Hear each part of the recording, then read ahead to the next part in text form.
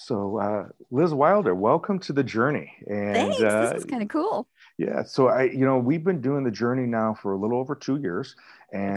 and a little over 100 episodes of having people on and just having conversations about their life experiences. And for some, it's been stories of where they may have had some setbacks in life, either because of something that has happened in their own life, or maybe a family member's or significant other's life. And what did they learn as they had that setback, and then how they've been given back to other people since then. It could be Mm. addiction, it could be mental health issues, it could be a change in job. A couple of weeks ago we had Laura on, and she was born in Mexico City, and what was the experience of coming here from another country and not knowing English. I mean, Oh, so wow. so there's been a lot of different stories over time, and and unfortunately we've had a couple individuals who who came on the show, and we taped them, and then either months later, one, Ryan, died tragically in a car accident, Oh, no. and then another one, which we knew she had stage 4 cancer when she came on. And part of the intent of the story, of doing the episode, was so that her family would have another memento of her. Hmm. And of course that was not the case. Ryan was young when he died, and our intent there was just to do a story of him being clean and sober after being addicted to drugs and alcohol. Wow. And but for his mom and his daughters, I'm glad we were able to do the story. Wow. That's So, so cool. This is neat. Well, what a well, what a great deal. Well, Awesome. well, thank you, and thank you for being on. And I know we're going to get into a little bit of your story and who Mhm. you are, but we're also going to have a particular topic we're going to go after today. Yeah. So, Yeah. Liz, just as we get started, one of the questions I always ask the guests that come on: what Mhm. does Liz do for fun when she has opportunity for fun? Boy, oh boy. That's a good question because a lot of the stuff that I do for work is fun. Mhm. Radio is my background and I love it. So if the shoe was on the other foot, I'd be interviewing you and I'd be Yep. like, okay, this is more fun than it is work. Yep. But I do like to read. I used to be in the scrapbooking stuff, doing that all the time. Mhm. I have animals at the house. So I'm a big animal person. I love gardening, just a little bit of everything, but I really like being around my people, my friends, cooking. I like cooking, Gotcha. baking, Gotcha. And when you fun say you stuff. have animals around the house, what do you mean, like cows and horses and Oh gosh, goats? no, yeah. No, that's my family. And I have Yeah. Okay. my family, my mom's side family farm business is the cows Okay. and the sheep and the pigs and all that stuff. But no, okay. So I say had because Larry Bird passed about 4 years ago now. I had a blue front Amazon parrot that I had gotten in my travels and my years of Okay. radio. And we have cats and a German Shepherd dog. Oh, So nice. German Shepherds seem to be where we stick. When I Okay. met Brian, my husband Brian, I've been married 20 years this year. Oh, Never congratulations. thought I'd be doing that, Yeah. never. And my husband had been married once before, and he says he told all of his buddies he'd never get married again. Well, guess what? Yeah. You but he had a German Shepherd when I met him, and we decided we would breed her. And I had never birthed puppies before. I never saw a animal birth at all. Yeah. So it was kind of a new experience for me, and it was amazing. So we had 9 puppies, 8 living. So 8 little German Shepherd puppies running around for like 6 to 8 weeks. Oh, it was phenomenal. It was so much fun. But Sure. we've always had dogs with us now. We now have Katie Joe, who is a German Shepherd Husky mix. We got her from Noah's Ark. Let's see, this is December, so we got her 14 months ago. Oh, okay. Okay. Yeah, she's turned into being a wonderful dog. So she's with Brian right now at his office. We have a Oh. vest for her, and she knows when she puts the vest on, she's going to work. Oh. Okay. Kind of It, fun. it is one of the things that my son just recently graduated with his master's in social work, and they rescued a golden poodle, and A is that right? golden doodle. A Golden golden doodle, yes, doodle. golden doodle, and so he would like to go through the process of having her be a therapy dog, Oh, and it's wonderful. It's a very intensive process, but it's a wonderful process. yeah, yeah, and I think it would be especially because he's going to be primarily working with youth and young adults. I think it'll be a good a good fit. And she's a good dog. I mean, she's young. She's a puppy. Yeah, well, energy, 8, 9 months. energy. Yes, a lot of energy. Yep. Yep. So well, Liz, you said you've been in radio your whole life. First I should ask, when you grew up, high school wise, where'd you go to high school? Where'd you live growing up? Isn't that funny? When I first moved to Rockford, and this is my second time in Rockford. When I first moved to Rockford, people would always ask me, "Where'd you go to high school?" And I thought, why are you asking me about high school? I grew up in a town, Hannibal, Missouri, where we had one high school, whereas in Rockford, there's how many? 7 or 8 of them? I don't know, it seems like a million, it seems. But we had one high school. So I'd just say Hannibal. People never knew. So Hannibal, Missouri is where I grew up. I am the oldest of 5. So I have 1 brother and 3 sisters. And I was actually born in Chicago, and we moved around because my dad was a hospital administrator. My mom was a nurse. And my mom is actually from this area. My dad is from Massachusetts. And they met when my dad was in the service in Texas. I believe the story goes it was my mom's nursing school roommate and dad's roommate who were actually dating. And mom and dad met through them. Gotcha. Of course, that's all. Yeah. Before me, so sure, yeah. And then as the stories carry on, it's like any kind of story. Sometimes there's added things and maybe deleted things, right? So yeah. But nonetheless, they become the stories. So okay, exactly. And then radio and communication. How did that all come Hannibal, in Hannibal, like I said, one high school, but we had a radio station, KGRC, which was 100,000 watt radio station. Now, at that point in time, I had no idea what that meant. All I knew is that it was a big deal, and it played all the music that we all like to grow up with and sing and all that stuff. It reached about 4 or 5 states. Because 100,000 watts is huge. Oh, shoot. I should have shut that off. Darn it. Sorry. I didn't think about shutting my phone off beforehand. Sorry. That's okay. So anyway, in high school, I took a communications class, and one of the day was called a mass media day. So we all got to go to a television station because we had a local TV station, the radio station, and the newspaper. And you could choose what you wanted, or you could visit all 3 of them for little bits of time. And I thought, you know what? I am not interested in the newspaper. I really could care less about that. TV, okay, that's okay. So I went to go sign up, but there were no slots left.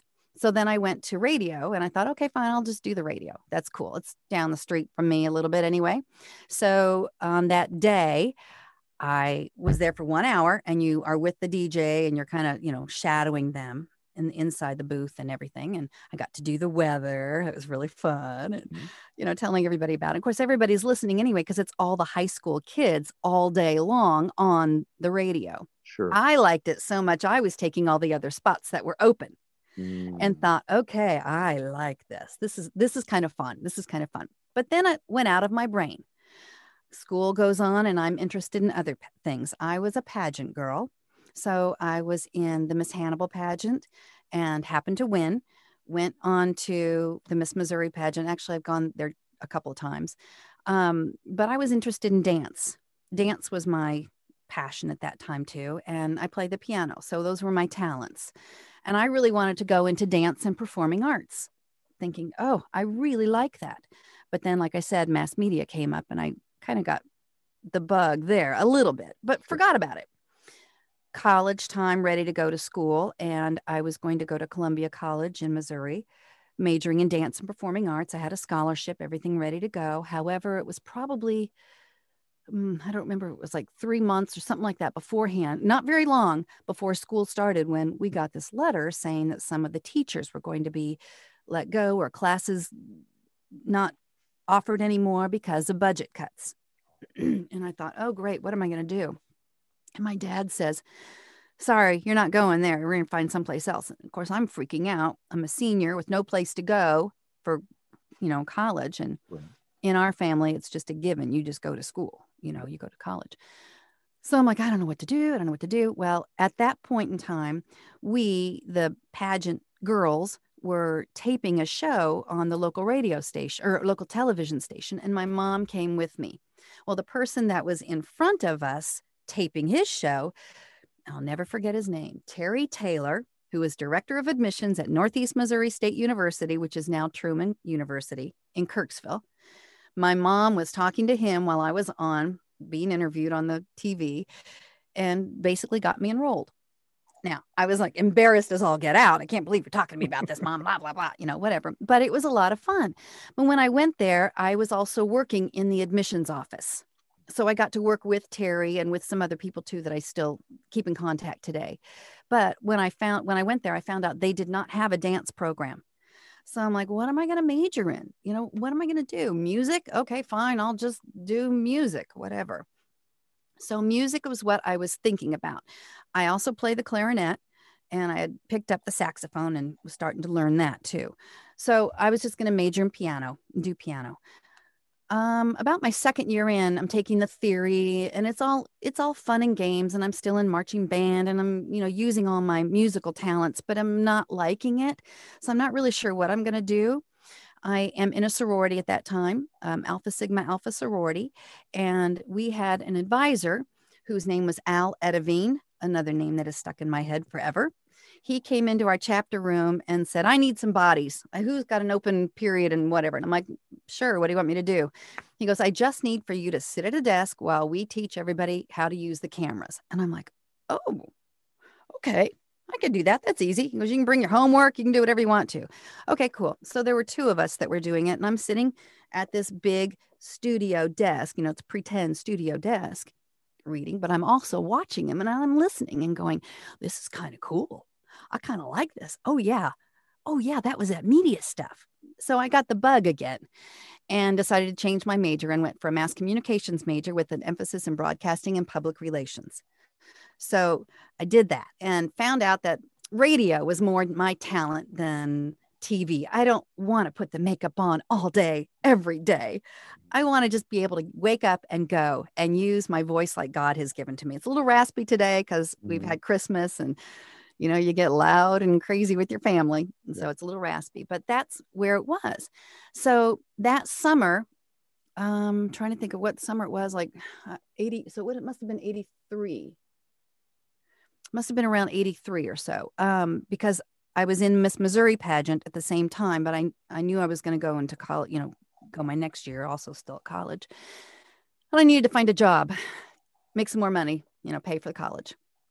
So I went to the radio station. I had answered an ad in the local newspaper, and come to find out what they were looking for was a salesperson. Well, I didn't realize. I figured I could sell for 3 months before I go back to school. I didn't realize.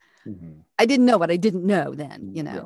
So actually, the guy who was speaking with me said, I think you'd be better off working our automation system on the weekend. We could pay you on the weekend. I thought, oh, that would be good because then I could go to school, come back. It's only an hour and a half drive from school to home. So I was able to work during the school year at the radio station too. So I worked weekends. I was on every hour on the half hour doing the weather. And that was it. So I'd call my mom, I'm going to be on, hurry up and listen. I'm going to be on. And it was no more than maybe 30 seconds max, but I was on the radio.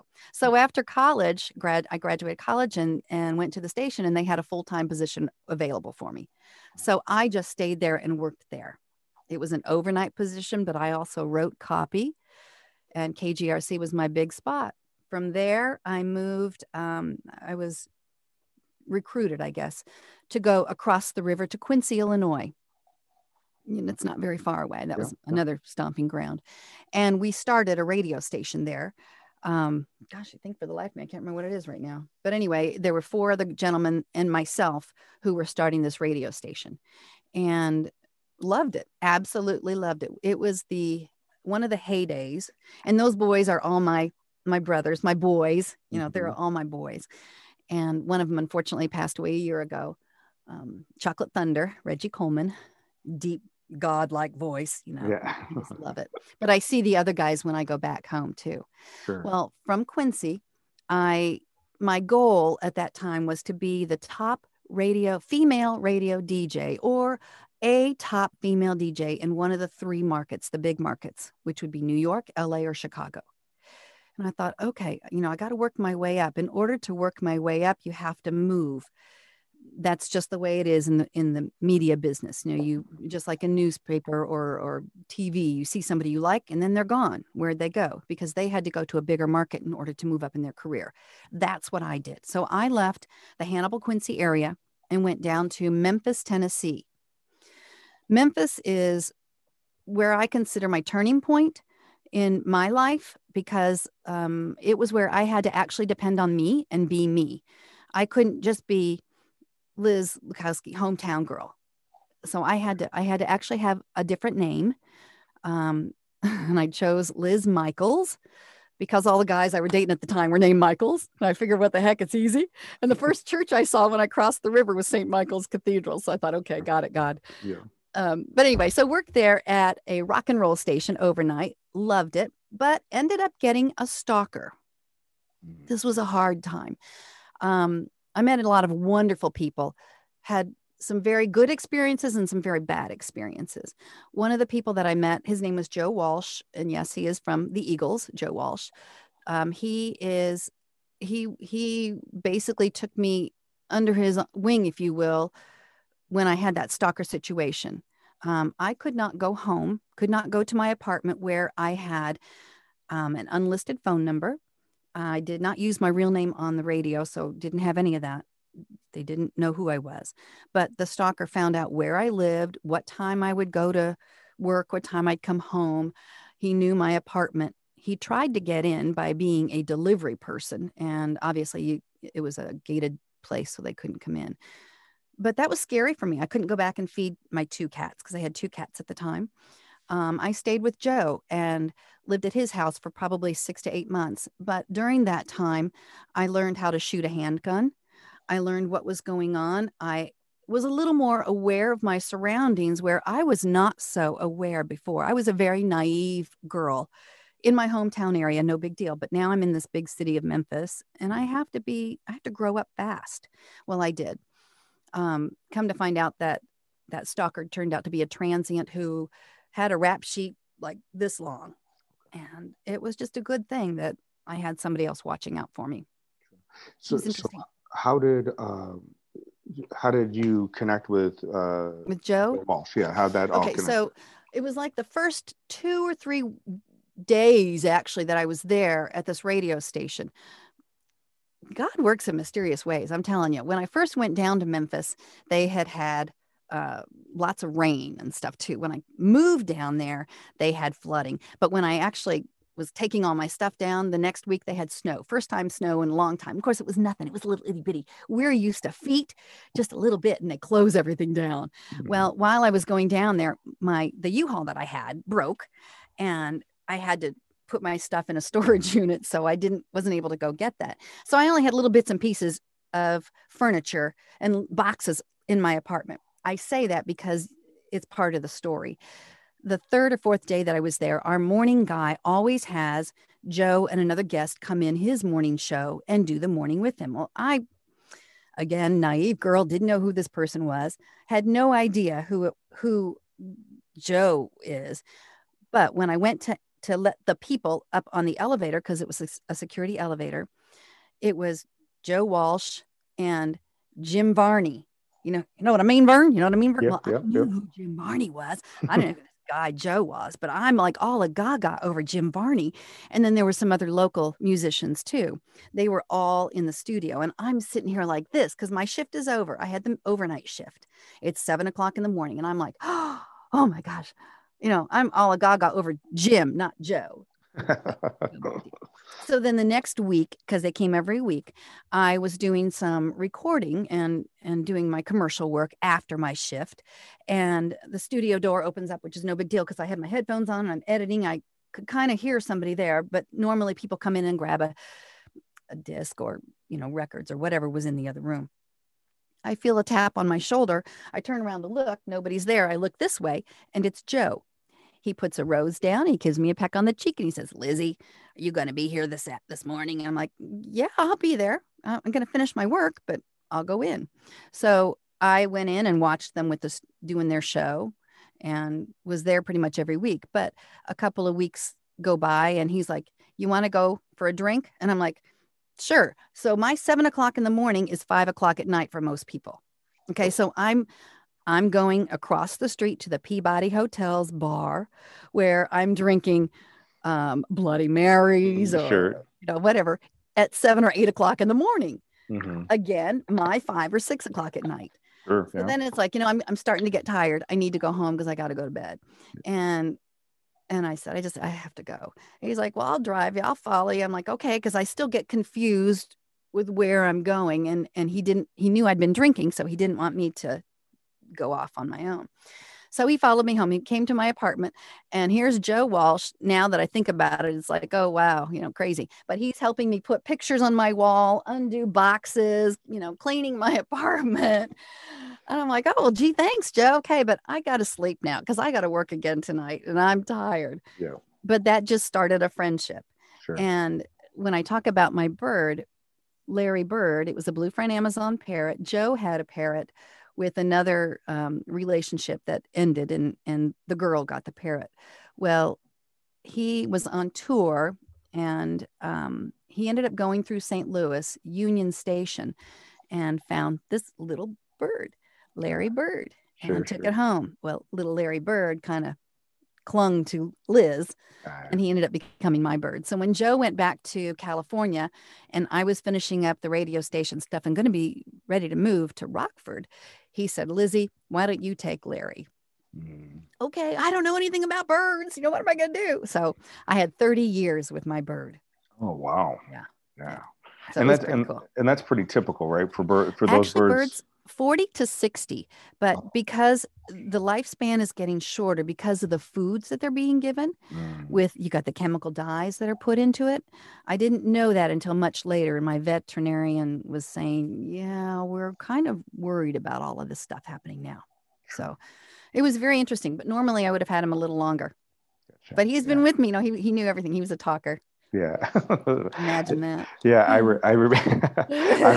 remember growing up and my mom's mom always had birds, but these were, I don't remember what, I don't know the different types of birds, but the one was a parrot and the other one were like smaller birds. And that parrot was mean.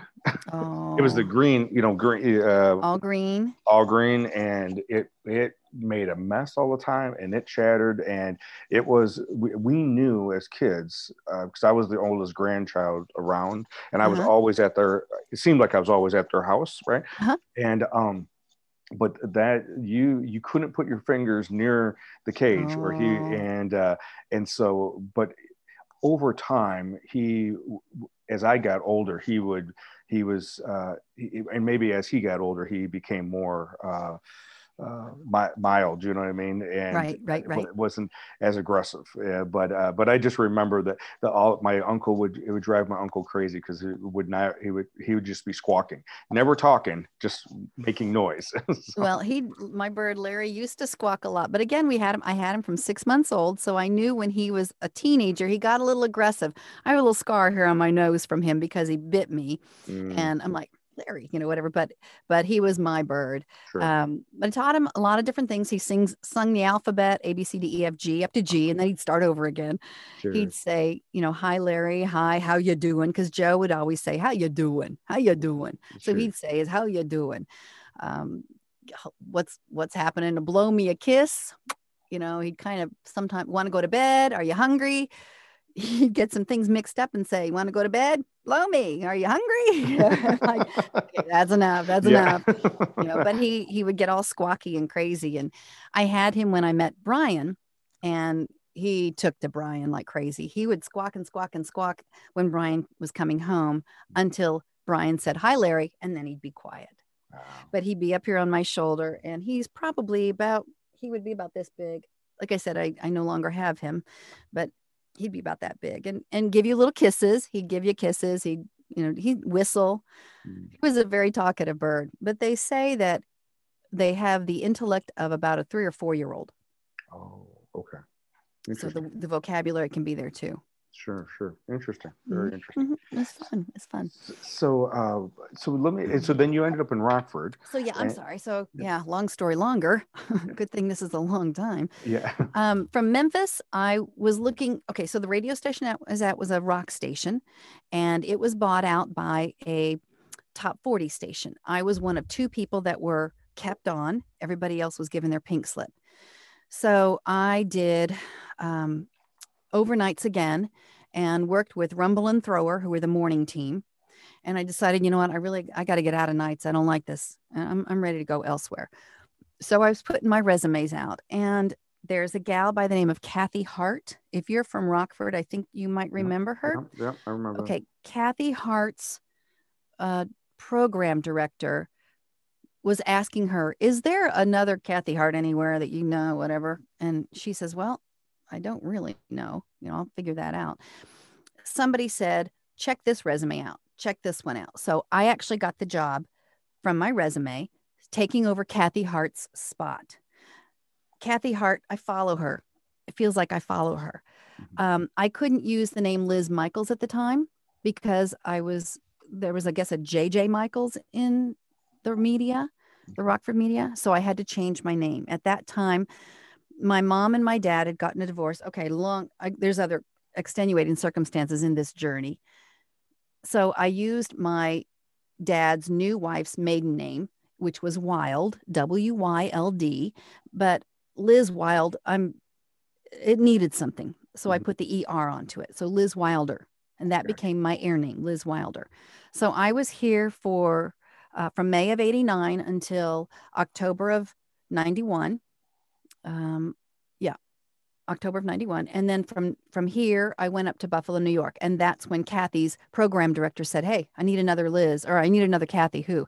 So then I went up to WKSC in Buffalo, New York, and worked up there. Find out in the meantime, Kathy has now come to Chicago.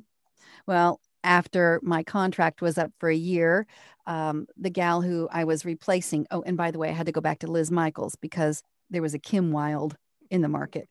So depending upon what you call me, then I know where I know you from. You know what I mean? Anyway, so I came back to Rock. Okay, so I was in Buffalo for 1 year at KSE. I went right across the parking lot to WBUF and got the morning show with my friend John Summer up there, and stayed there for it was about 9 months, and then that station was bought and sold.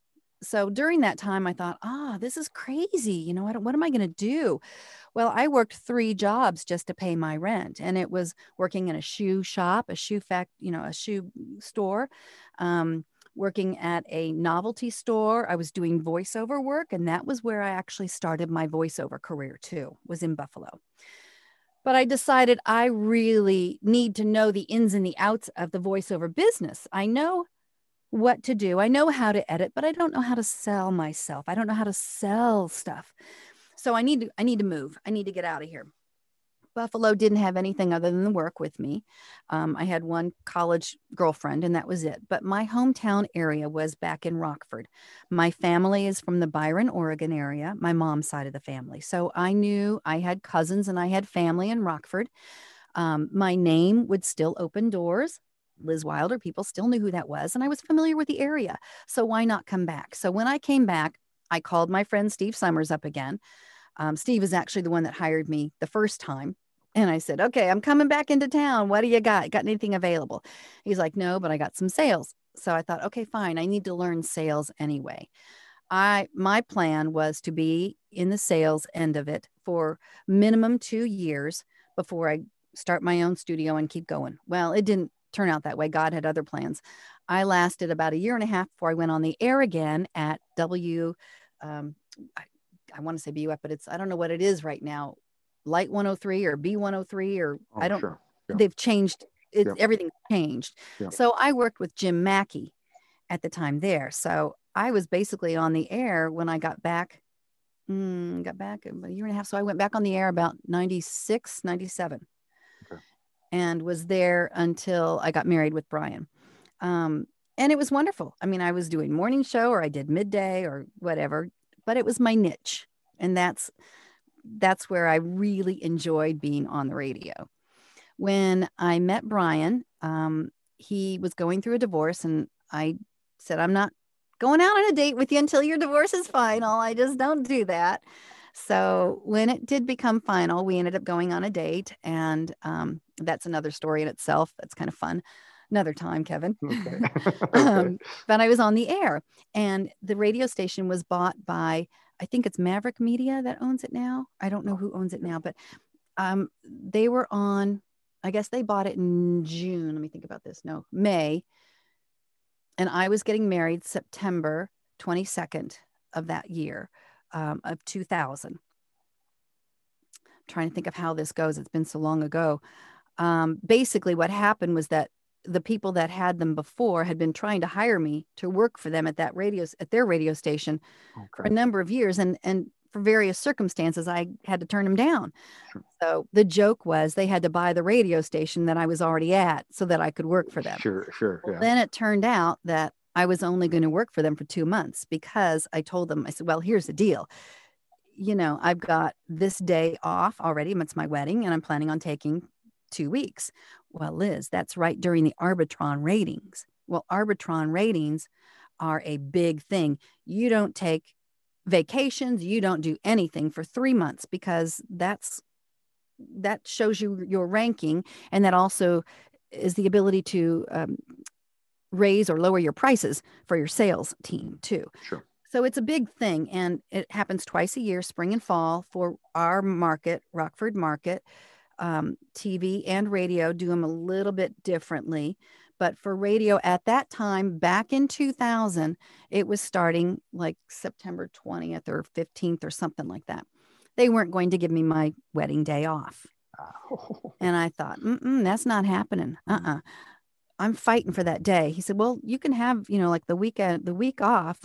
But I was getting married on a Friday, and they wouldn't let me take that Friday off. I'm like, not happening. So my husband says, well, just quit. What do you mean just quit? I've never just quit a job without having a backup. Are you kidding? What are I going to do?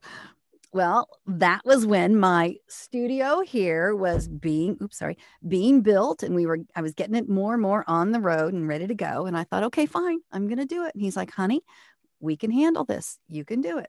So I quit in August of 2000. So I only worked for them for 2 months, and then got married in September.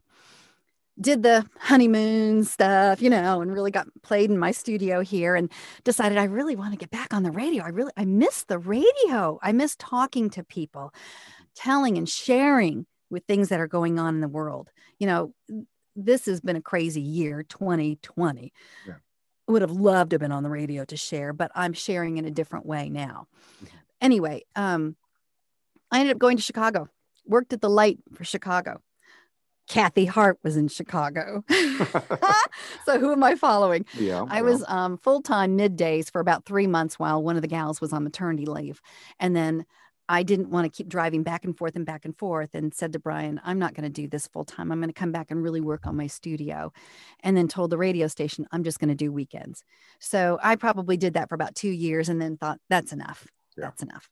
So came back here and pretty much did my own gig for a long time. I was contacted by some other radio stations to do voice tracking. So while I was here in Rockford, I had my voice in other areas and other cities. Sure. And then just, doing my own thing now. So then as you started really taking the Liz brand, right? Because the last name might have to change, right? Right. So really, as it shifted from being specifically attached to a particular radio station, it then kind of started evolving into Liz Wilder brand for Liz Wilder, and then you may obviously do work for other stations, but it wouldn't be exclusively for them as an employee. Correct. I'm an independent contractor.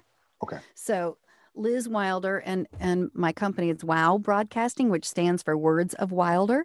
Okay, nice. So wow, Yeah. And I don't have I usually have a flag thing on here, but yeah, so I can go anywhere. You may hear my voice in grocery stores or on a phone or on website somewhere. I mean, sometimes when I do the spots and I do things, I have no idea where they end up. Mhm. I actually was in Meyer a couple of years ago and getting cat food. Mhm. And I happened to hear myself on the speaker. And I went, oh, that's me, to nobody in particular. But I'm like, oh, it still surprised me to hear Sure. myself. Yeah. I've had friends in Massachusetts be at CVS Pharmacy, and they're like, Liz, did you ever do a spot for such and such? And I'm like, I have no idea. I Yeah. probably did. You know, I Yeah. don't remember. Yeah. So, Yeah. yeah, I did. Nice. Okay. Well, good. And that's been essentially 20 years. Mm. Often Well, with you know, let's take it back further then, because radio, 83, since 83, yeah, no, basically. no, with the studio Oh, the studio. specifically. Yeah. Yeah. Full time with my studio since 2000. Yeah. Gotcha. Okay. All right. Okay. Well, great. Yeah. Well, and it is amazing. I know that for me, without a doubt, I would not be able to have done what I did with KP Counseling or Shatter Our Silence or any of the stuff if my wife Diane wasn't the way she is. Like, Isn't that crazy? I mean, just not only from the standpoint of not only the support, but then being okay with me, 14-hour days or whatever it may be. And obviously it was more when I first started those companies, but she's always been supportive, got it, and was able to also take care of some of the other things so that I didn't have to, you know what I mean? So that, and not, and even though of course I could find my way, I could find a way to find guilty about stuff, but it wasn't because of anything that she said or did or anything like that. So it is, Exactly. Napoleon Hill wrote a book, Think and Grow Rich, Yes. and he wrote it at the beginning of the early 1900s, right? And he talked about that behind, and at that time, all those individuals that he was interviewing were all men, and Oh. and he talked about the integral part of those men being able to be successful had to do with who was behind the scenes, Mm. their life partner behind the scenes. And that was, talking about FDR and talking about Rockefeller and Bell and different individuals like that, all had Carnegie, all had partners who who really were not just vice president in name, but they actually were partners, and they were in some ways the strength behind the face. Yep. And I totally believe that. yeah, I so totally believe that. and I think then because like Diane, probably very similar to in Brian's case, Diane knew that I was ready to start KP a year and a half before I was ready to take that leap, Mm-hmm. and then it was just for her, it was just a matter of, okay, go, you just Mm-hmm. need to do this. Mm-hmm. There's a whole other story behind it, but we'll get into that another Yeah, time. But see, I know exactly, so exactly. And I got to tell you, my husband, Brian, and this is going to take me back to my early years again. I would never have taken a second look at Brian if I hadn't had a previous experience with my family and my little brother. mm, So I'm going to back you up to the 80s. okay. When I'm growing up, my parents had been married for 23 years. They got divorced. I took it very hard.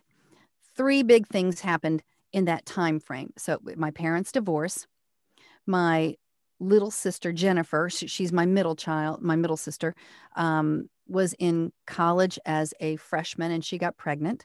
So that January, she tells me that she's pregnant, or January, February, something like that, pregnant. And I'm doing my overnights at the radio station. So I remember driving to Kirksville, which is where she was going to school, and bringing her fruit for some reason. Yeah, fruit. Why would I bring her fruit? Whatever. And having to be with her as she told my mom, called my dad and called my mom. So I'm calling my dad saying, "Hi, Daddy, it's Liz. Oh, what are you up to?" I said, "Well, I'm here with Jennifer and she's something to tell you." "Oh, what? She married? Is she pregnant?" And I'm like, hang on a minute, Dad. So there it is. So then, she's telling, and I'm being toilet paper brigade, bringing her Kleenex because she's crying. Then we call my mom, and I'm like, "Mom." And at that point in time, my mom and I were not on very good terms because of the divorce. I kind of blamed her for some other incidents and things that happened, which now in my adult mind, I understand, but in my child mind, I didn't understand at all. So I was like, Mom, it's Liz. I'm here with Jennifer. She has something to tell you. Here. And so Jennifer says, Mom, I'm pregnant. My mother hangs up on her. And of course, Jennifer's calling. She's bawling then. Mom calls back and I answer and she goes, put Jennifer on the phone. I thought, oh shit, now we're in trouble. Oh, I shouldn't have said that. But okay. It's like, oh gosh. So Jennifer's on the phone with Mom and she talks it all through. Well, it all turns out fine. But my mom at that point in time kept thinking, great, I'm divorced. Now I have a daughter that's pregnant. I have this big A on my forehead, divorced adult. And she was just feeling horrible too. So it all kind of came around in full circle. So that was in February. That year, I was in the Miss Missouri pageant again, and we were going to do orientation is June 1st, and then the pageant is July in Mexico, Missouri. June 1st, the night before, I get a phone call in the middle of the night. Elizabeth, your brother's been in an accident. You need to come to the house. And I'm like, what? What are you talking about? And then my first thought is, do I bring my pageant stuff? And the gal that was calling me was my mom's best friend's daughter, Cindy. And she says, Liz, just come to the house. So when I got to my family home, because I was living in an apartment, she kind of filled me in on what was going on. My little brother had been in a horrible accident. He and his friend were going to a party. They hadn't reached it, but there's a very curvy road called River Road. And his car hit a culvert, was airborne, stopped, hit a parked car, and that parked car stopped his car. If it hadn't been there, he would have hit a huge gas tank, those big white gas tanks, and exploded. Yeah. Well, as it turned out, my brother, there was somebody following them, had just had a gal and her boyfriend had just finished coming off of work, and she worked at the hospital. She saw this car parked and didn't think anything of it, went and changed and coming back. And as they were coming back, my brother's passenger was out in the road kind of stumbling. He only had a lacerated spleen. Nothing else happened. My brother was stuck in the car with a head injury. It was I forgot what they call it. Neither here nor there. He had no cuts, no bruises, no scratches, but he had some internal bleeding. He had a collapsed lung also. Oh, brainstem trauma. It was a brainstem trauma because the brainstem was got jerked around. So with a collapsed lung, it took him 1 hour for the people to stop and see him. So there's 1 hour. It took the emergency people another hour to cut him out of the car. They took him to St. Elizabeth Hospital, and it had like 3 doctors and 4 nurses or something like that working on him. Then they airlifted him over to Quincy, Illinois, to the trauma center. My brother was in a coma for 2 months, June, July, so August, 3 months basically. And then when he came out, he was paralyzed on his left side, partially paralyzed on his right, and could not speak. We didn't know until much later that he couldn't see either, that he was seeing double vision because of the brainstem trauma. So my brother was in Columbia, Missouri, going to rehab for quite a while, he was just going, we were just trying to find out everything we could do. And I was trying to do everything I possibly could. At that point in time, it's like, I don't remember a whole bunch, but I remember driving. My day was this. I would go to work at the radio station at 5 o'clock, do my commercial work, 7 o'clock. I'm on the air. I'm off the air at midnight. I would drive 3 hours to Columbia, Missouri, sleep at my girlfriend's house, get up at 8 o'clock, be there with my brother at 9 to be for his workout stuff, leave at noon, and be back at the radio station. That was I would do that 4 times a day, or 4 times a week, and not really think about it because it was my brother. Mm-hmm. Yeah. But as it turned out, it wasn't helping him. So he came back to Hannibal, Missouri, and stayed at Beth Haven Nursing Home, which was 2 blocks away from where we lived. My brother, my sisters, and myself would all go and sing to the patients there. We'd walk up the 3 blocks over there. So we were very familiar with Pleasant View. They all knew him, and people knew my brother too. So bottom line is, my brother was in a paraplegic, basically, from 20 years old, and he just passed away February 5th, 2018. It's hard, but he was in a wheelchair. So I was more comfortable with wheelchairs. And I say that because I dated many, many men before I found the one. So kissed lots of frogs before I found my prince. And my prince has 2 boys. He has 3 boys from his previous marriage. 2 of them are in wheelchairs. If I hadn't had that experience with my brother, I can now say it without feeling guilty, Kevin. I was shallow enough not to give him a second look. So because I had that experience, that wheelchair did not bother me. Those 2 boys did not bother me, whereas before it probably would have. Yeah. So they're a blessing. That's a lesson I learned from my brother. Yeah. Yeah. For that, oh man. I I can relate, different type of story, but relate to the I'm going to stop you real quick because I remember the third big thing was the birth of my nephew. Oh yeah, that and year. And I knew that God would not take one male away without giving us another one. We just knew it was a boy. Yeah. She never did an ultrasound. We just knew it was a boy. So anyway, John Paul. Yeah. And so that helped in the midst of not knowing the state of your brother. Mm-hmm. And if he was going to come out of the coma or what was going to happen. Exactly. Then you had the hope, belief of this of the continual cycle of life. Yep.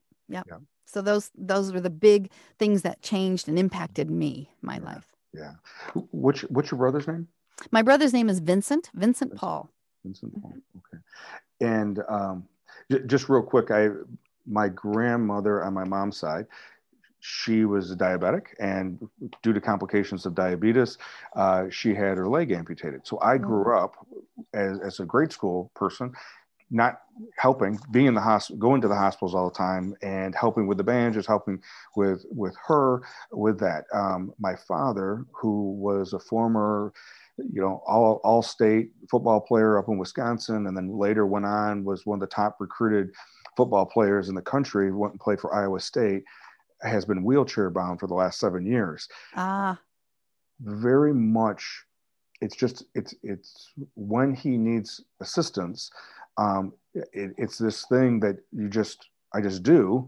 Mm-hmm. Because it's very familiar when I was growing up, helping and trying to help out when I was a grade school kid.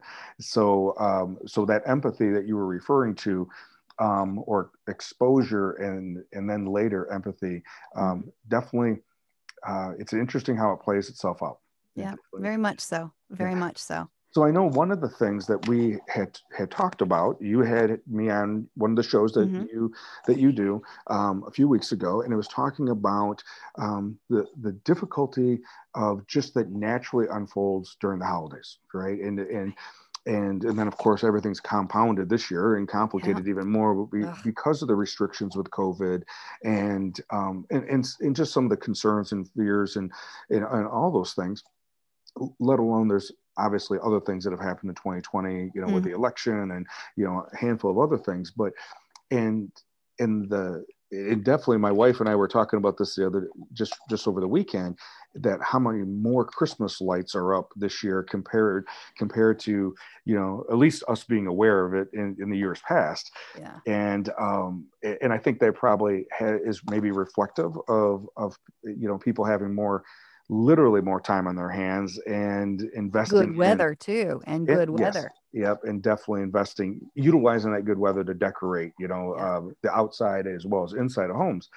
But that doesn't mean that this isn't a tough time. Tough time for people because of the uncertainty financially, of health issues, of actually, loss of life as a result of COVID. And and I know that we had talked about that, and you had asked some.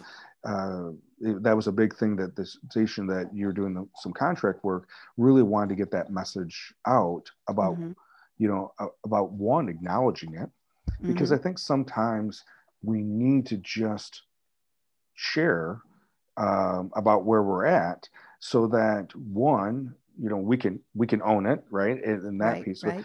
But it also then someone may be listening and giving them permission as well, right?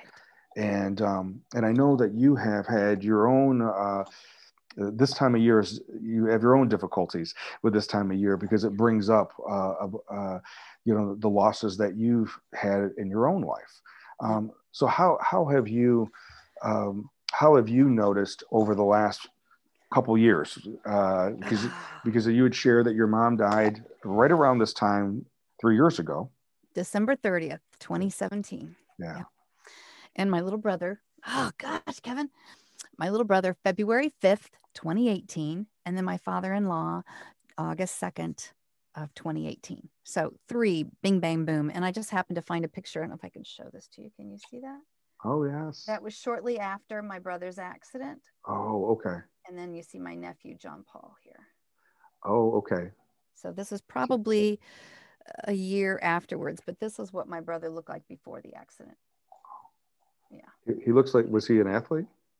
Yes, and he was a wrestler. Okay. All right. Yeah. Okay. He I'm looks like partial to wrestlers. Can you tell? Yeah. He looks like he looks like he was an athlete. Looks like he was a wrestler. So yeah, and he was a golfer and stuff too. So okay, so you asked me how. I will tell you that after all of that happened, I felt like I was in a fog for about a year and a half, and it wasn't until probably maybe even a year from now that I finally feel like I'm coming out of the fog, and then I can start living again. Mhm. Because every little thing would make me think of my mom or my brother, my father-in-law. It was just very, very difficult. But my sister this year, gonna make me cry again. One of the traditions that we would always do with my mom would be making caramels. And so Thanksgiving, we make caramels. And then the Christmas time, we do Christmas cookies. So we do the rollout and the cutouts and whatnot too. Well, my baby sister, Joanne, has taken over the caramel making, which is fine because it's a process. Sure. But the rest of us are all looking for this a sugar cookie that tastes like mom's, and you can never find anything that tastes like mom's, you know?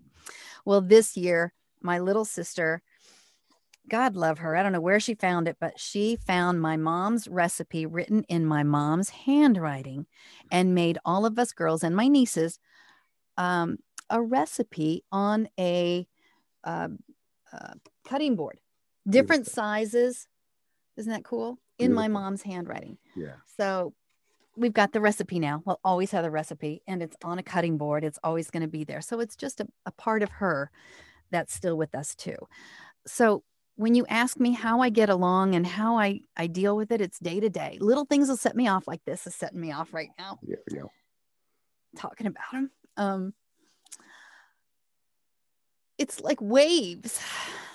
I think I shared this with you once before, but you get knocked over and over and over with the first wave of grief. You know, that first year is hard with the firsts, and going through the firsts without them. I actually think, Kevin, the second year is the worst. Yeah, that's what a lot of people. It's the worst because people forget. People forget. You don't forget because it's still there. But then how do you go on? How do you go on? So this year we've decided my sister Jennifer is hosting. She's taking up mom's hosting duties. We've all gotten a little something. We're doing a sisters weekend. We used to always get together on my brother's birthday, which is December 28th, and celebrate my Christmas with my dad. Now, my dad had a stroke in 2006, and he is in an assisted living facility across the street from where my brother was. So we would always go see my brother and my dad at the long, long time. Sure. And my husband and my dog are back. So now, come here, Katie. Sorry. This is Katie. Stop. This is Katie Joe. I don't know if you can see her. She's right here. Can you say hi, Katie? No. Oh, beautiful. My little German Shepherd girl. But anyway, so we haven't been able to celebrate with my dad, and COVID is hard. We each put everything in a box, my presents for my dad in a box, and my sister Jennifer is going to go and drop it off at the assisted living. Unfortunately, we're not going to be there to be able to open it up for him. So that's another heartache for me. However, I know that Zoom, also Facebook messaging and Insta, or what, I forget the other one. I don't have an iPhone. So whatever you do with the iPhone, FaceTime, you can still talk to each other there, but it's not the same. It's not a touchy, and I'm a huggy person. I want the touch. I want to be able to touch him and to see how he's doing and make him get up and walk and show me how he's walking. You know, I want to be able to do that. So it's difficult.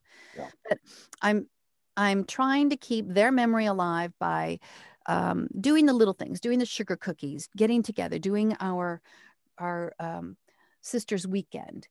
what would my brother, we did pictures, and there's a, they always say when you have a little orb or something in the picture, that's a spirit in there. Well, my brother, I think, was acting out, and he used to tease my baby sister tremendously. There's a little something going on in one of those pictures, and we were all laughing about it. Vincent's around. So we know that they're around. It is our belief that we are all spirits having a human experience. And this is just a body that we are inhabiting for this short amount of time to have whatever experience it is that we are supposed to have. So I know that my faith has already said that I know that I will see my mom and my brother again and my father-in-law. So it's just, that keeps me going. I don't know how people without faith do it. I really don't, Kevin. I really don't know how people do it. Well, I think it is. So here, maybe someone out there may challenge this. I don't know, but and they might. I think everyone has faith. It's just, what do you have faith in? Okay, that's a better way of saying it. Meaning a person may, because of a lack of experience or because of certain experiences, may say, I don't believe in anything, which is, I don't understand that, you know what I mean? Because right. One, when you listen to them talk, they tend to believe in something, and they feel pretty strongly about that something, even though it may not be attached to a particular religious system or spiritual basis system that's been established. But I think for me, it's an evolving process, right? It's you have things that happen in our life that will shake us out of our paradigm. And at least in my history, I've always made God smaller than he ever was. Right? I had to make my concept of God fit into what I could understand, right? And then things would happen, and then it would expand, and I wouldn't not necessarily go easily with that evolution of it, but it says in Genesis that we were created in God's own image. Kevin's history has been, I created God in my own image, and so I've gone through the time period when he was the Santa Claus God, or the vending machine God, where I put something in, this is what I expected to get come out of it, or whatever it may have been, but when we have things happen, regardless if it's professionally related or personally related or loss, right? Or all the things that collectively we've experienced this year, it's going to challenge that paradigm. Yes, I can tell you, Kevin, my paradigm has stretched, has changed. Sometimes it's oblong, sometimes it's like an octagon instead of it's crazy. Well, and you had said something to me, I can't remember if it was today or before, is that even like when losses happen, right, a loss of life, right? So we can have, we have this thing for most of us as humans, even though that we're still sad about the person not being here. But if a person dies in their 80s or a person dies in their 90s, we have this space that we rationalize that, okay. So they lived a good life, or even if they didn't live a good life, it was that they lived life. They lived a long life, right? And then we were ready for it. Yeah, and then when someone dies earlier in life, or there's a traumatic death, that again, it messes with that paradigm. It messes with the story that I have to try to tell myself. Yep, exactly. And I can tell you that paradigm shifted again when that year of 2017, that fall of 2017, my brother. Okay, so I have to tell you, my mom died of a glioblastoma. It was the same thing that Senator McCain had. So it's a tumor in the brain. We found out in July, and I don't know how much time we have. I'll try to make this short. We found out in July about mom's glioblastoma. She had surgery in August and then was on a chemotherapy, radiation, and clinical trial drug. So in September, she was going through that and it was knocking her for a loop. Well, in September, my little brother was also in the hospital. He had pneumonia. And that's hard when you're, a paraplegic and your lungs just don't work. So my sister Jennifer and myself were with my brother. My other two sisters, Marion and Joanne, were with my mom. And I remember being with my brother alone and, him holding my hand and I'm saying, Vincent, we can do this. Let's fight through this. You cannot die. Do not die because it would kill mom. You cannot do it. We've got to get through this. And I know it was just probably his will to live for my mother that got him through all this, because seriously, he was in a weakened condition. My mom did see him in October, and that was the last time she saw him, the last time they actually saw each other. And they could speak on the phone, but that's the last time they saw each other. And then when mom passed December 30th, it was hard for us to tell Vincent. My sisters went and told him. Actually, I think we all kind of did. And we told my dad as well, who was very upset. And then mom's funeral was January 4th, and we buried her on the 5th. My little brother passed away on February 5th, a month to the day, almost the time that we buried my mom. My little sister was on the way there. She was in the parking lot when he passed. We did not know any of this. When I was called, I was contacted on the phone, and I just felt like somebody sucker punched me. I lost my breath. I couldn't catch my breath. I was irrational. I'm like, Brian, I gotta go to Hannibal. I gotta go now, whatever. And it was that horrible, horrible snowstorm that we had up here in Rockford. It was just like 10 to 12 inches of snow that we had. It was just horrible. And I was just irrational. There was nothing I could do because it was out of the ordinary for me. And my paradigm shifted big time. Sure. Oh yeah. I know my empathy for people right now. I have a girlfriend I have a sorority sister and her brother whose mom passed December 21st. I have Kathy's picture on my wall here, the mom who I was close to also. I feel for them. Yeah.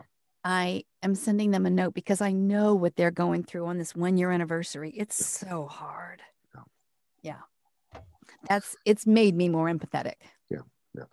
And I think, and that's why I so appreciate you being so open and transparent with sharing your story. And I know that it's for us that are communicators, for us that are talkers, right? Yeah. We need to talk, right? And because that's a way of our own healing. And it's also being able to give other people permission as they're on their own journey, either permission to try something like a different, like an idea, or just to hear what you've been doing with your family, with yourself, with you and Brian. What things have you guys done for your own healing? Your sister's gesture, right? And those talking about it, sharing moments, sharing rituals together, traditions, creating new ones. These are all things that it doesn't make the pain go away. It makes a way to live with the pain. With it. Yeah. Right. You had mentioned in our conversation how I told you that my husband, after his dad passed, he went on a long motorcycle ride by himself. And you said that was his way of coming to terms and grieving. And I thought, you know what? A light went on. That's not how I would have done it. But I never put it two to two together. And that's what he was doing. He needed that time alone to think and to grieve. And I just didn't realize that because that's not how I grieve. Right. Yeah. And it's said all the time, but it's true. We all grieve differently. And of course we would, because we all live our own path. Right. Yes. And if we mimic too much of what another person does, then we're not being true to our own call and our own path. But being able, because we have a choice, right? We have a choice in the pain to learn and grow from it and love and have empathy with it, or we grow hard and can become bitter. And so to be able to have that choice, not that it's not easy, and there's nothing easy about it. And actually, it's kind of like I did a talk recently about self-care and about taking care of yourself. There's nothing easy about taking care of yourself. There's nothing. I didn't want to go and work out this morning, but I know that if I don't work out and don't do certain things, then I'm not at my best to help other people. Right. And so, but easy? No, it's not easy. I would rather stay in bed. I'd rather just, hit the snooze again, Yep, I gotcha. or I whatever gotcha it may totally be. there. So Liz, thank you so much for being here. As always, I love our conversations, and we can go on and spin off and talk about many different things.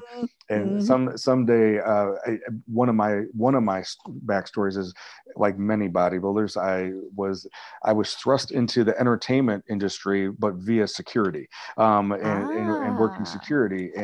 But with that, I had friends then later who were in the music industry and, playing and other aspects of the music industry. But then I've had a couple friends of mine that have gone on and either been radio personalities or different aspects of that. So it is, once it's in your blood, it's hard to.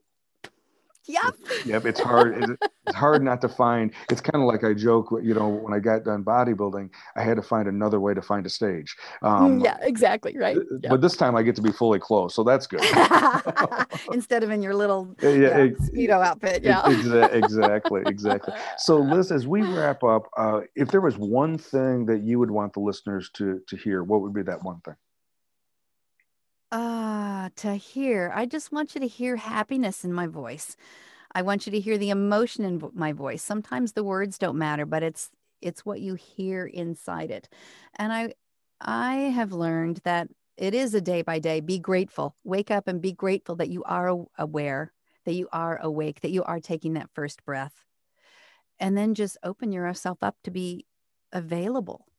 I mean, it sounds strange, but to be available for whatever experience comes along, be it good or bad, because there's a lesson in there somewhere. Yeah. And who knows? Who knows? It might not be for you. It might be for your husband, for your wife, for your best friend. It might be for somebody else that you're going through this that they can learn. That's all I can say. And have a Merry Christmas, even though it might not be merry in the way that you had a Merry Christmas before. It'll be totally different. Well, but embrace that difference too. Yeah. And as we're moving into a new year. Oh, and I'm excited about this new year. Yeah. And I don't think anything magically is going to happen on January 2nd. No. Meaning everything's going to be completely different, probably similar to the Y2K thing. Nothing, right. In that case, nothing did happen. In this case, probably, it's going to be what we do in 21 to make the life that we can make with the choices we have. Yeah. Things that we hopefully learned about ourselves and our communities in 20. Right? Yeah. And I think the only thing I want people to remember is that we, like I had mentioned before, we are all spirits. We're all spirits having a human experience. Mm-hmm. We're all here. Yeah. So that's it. I'm doing everything I can not to go out on a bunny trail on that one. So we're going to go ahead and that. so sometime in the future, I'll have to have you come back on and we can talk about some of the things that are right around that, because I'd love to have continue that conversation. So thanks, Kevin. Well, and say hi to Brian for me. And I will. A great Christmas and a great New Year. And I hope 21 is everything you make it to be. It's going to be a fabulous year. Great. Thanks, Kevin. Thank you. Bye-bye.